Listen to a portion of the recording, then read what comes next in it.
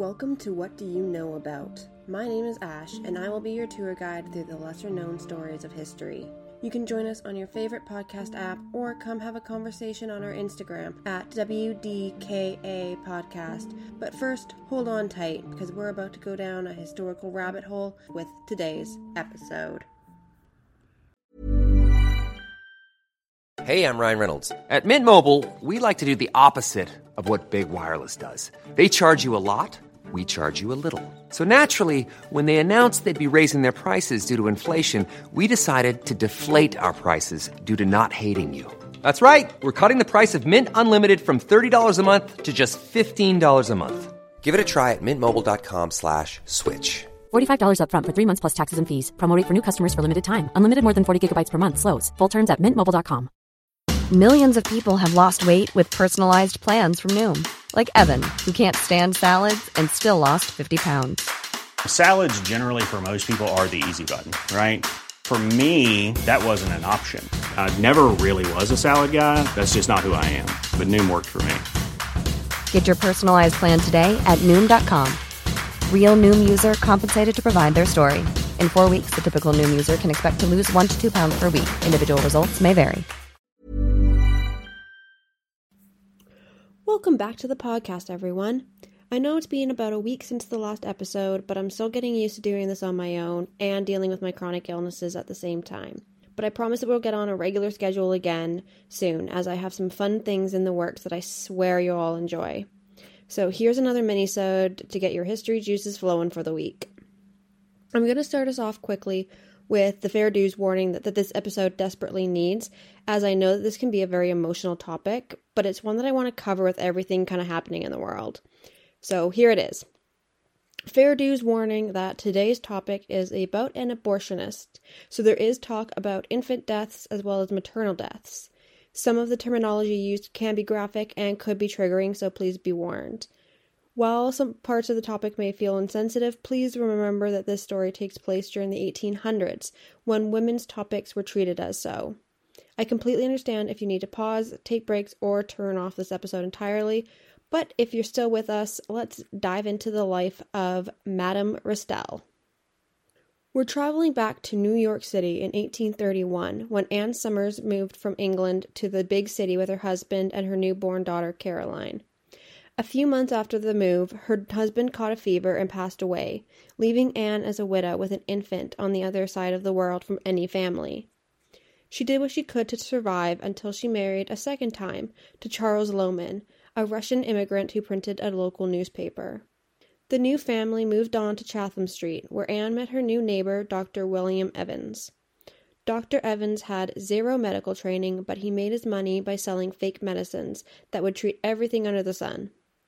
Anne saw how lucrative the business was and decided that she could do exactly that herself to provide to her family. In order to understand Anne's story, though, we need to understand the world of women at the time. Women's rights were very different from today. There were few opportunities for women to be educated or trained in medicine or matters of the human body in general.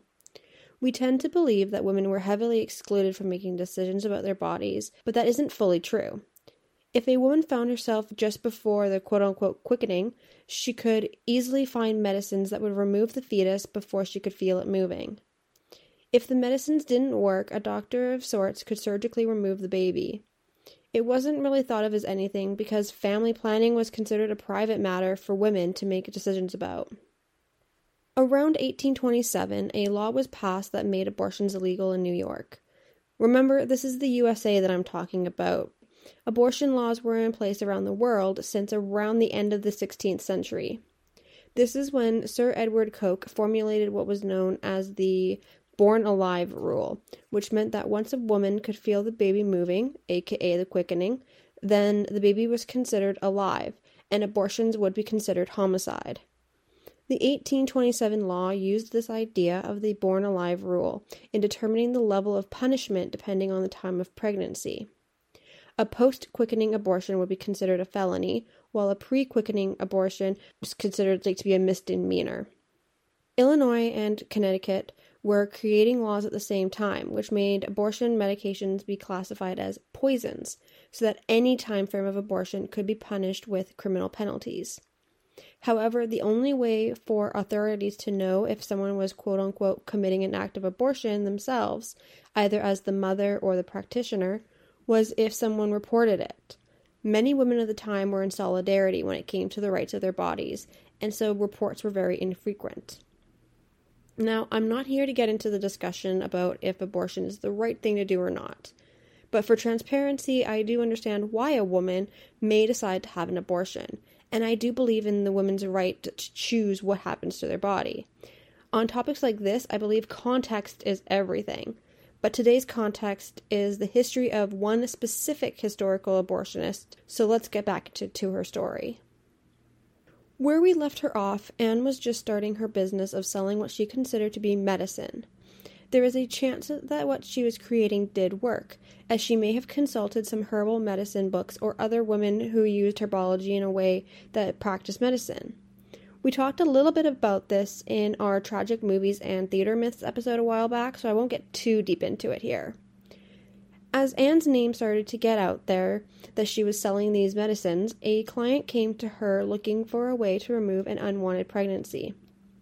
The 1800s saw many advertisements with hidden messages to women, so it was only a matter of time that someone might go to another female for such products. These adverts would use terms such as uterine tonics or female washes to advertise early forms of birth control, while terms like female regulators and rose injections would mean abortion methods. When Anne met her first abortion client, it was evident that this was going to become her bread and butter. Anne wasn't trained in medicine, so when she got the new request, she most likely found an old recipe that was known to do as requested. The ingredients used were usually pennyroyal, savin, black drought, tansy tea, oil of cedar, ergot of rye, mallow, and motherwort. With her medicine business slowly taking off, Anne decided to quit her seamstress job to go full-time. Her husband Charles soon followed her into the field with no training of his own. In the fall of 1838, they went back to England with their daughter to visit family and came up with a business plan that would take New York by storm. Anne decided to take the chance to rebrand herself as Madame Restell and told everyone how she visited Paris and learned the newest, safest ways of helping the women of New York and beyond. On March 18, 1839, an advert came out in the newest edition of the New York Sun, telling everyone about Madame Restell's services. If you didn't read the New York Sun, you'd find out about her services soon enough, when her mail-order business went countrywide through flyers. Offices were soon established in New York, Philadelphia, and Boston. Her business ideas were savage yet brilliant. First, women could purchase her version of birth control, which wasn't made to work very well. When they found themselves pregnant anyways, they could then purchase the more expensive abortion medication. If that didn't work for the unlucky women, they could visit one of the offices to receive a medical abortion that would make it look like a miscarriage. Those services cost the upper-class women $100, or if it was $20 if you were more poor. These offices were open from 9 a.m. to 10 p.m. daily, and there was almost always a queue out the door. Anne's problem, though, was this. It was deemed too dangerous to society for women to have this kind of control over their bodies. We know from history that sex was considered necessary by the church, only if women were being produced. This meant that the religious leaders were unhappy. Then you have the men who want to keep jobs. There were two sides to this argument that made sense to them. One was that Anne was a woman, with very little to no training in the field, yet she was making more money and getting more employment than the medically trained men.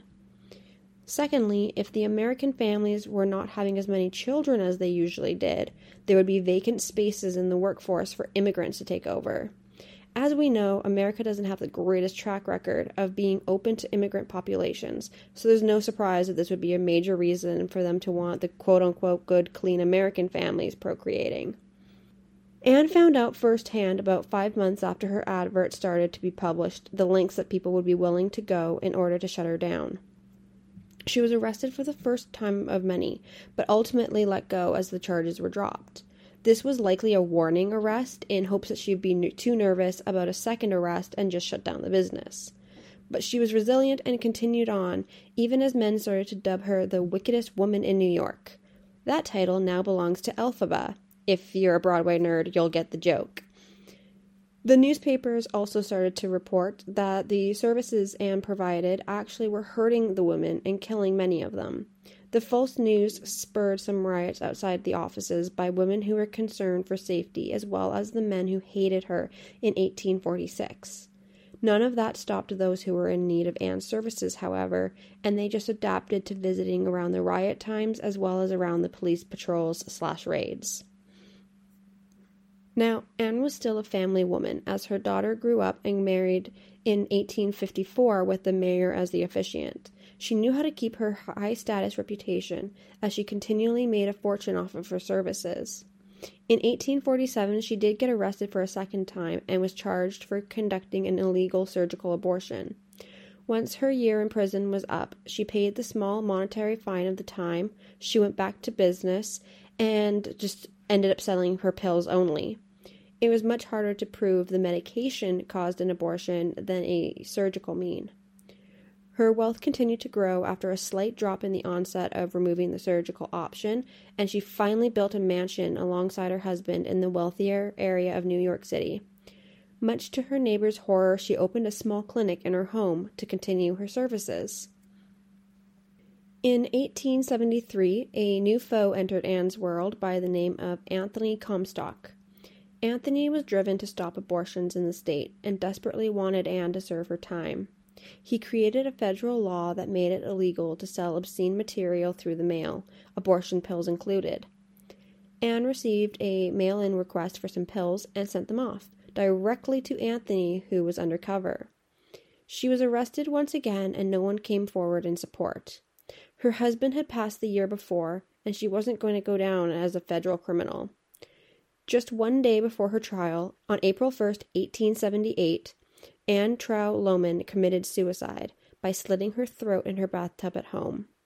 Comstock was sure that it was an April Fool's joke, but when he got his proof that Anne was definitely dead, he wrote his last comment about her on her file: "A bloody ending to a bloody life."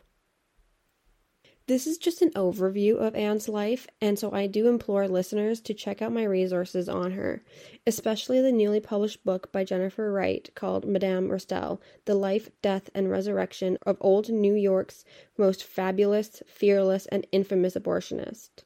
It is really worth the read to get deep inside what it was like in the 1800s for a woman, especially one who was selling abortion cures or needed the abortions themselves. Thank you all for listening to this mini-sode, and I'll catch you guys next week.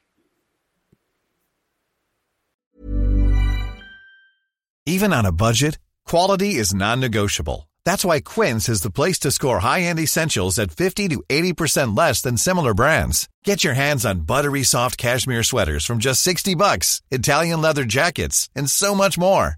And the best part about Quince, they exclusively partner with factories committed to safe, ethical, and responsible manufacturing. Elevate your style without the elevated price tag with Quince. Go to quince.com/upgrade for free shipping and 365-day returns. If you're looking for plump lips that last, you need to know about Juvederm lip fillers. With Juvederm Volbella XC and Juvederm Ultra XC, your lip look, whether it's subtle or bold, can last up to 1 full year with optimal treatment and no additional maintenance. Find a licensed specialist and see if it's right for you at Juvederm.com today. That's JUVEDERM.com.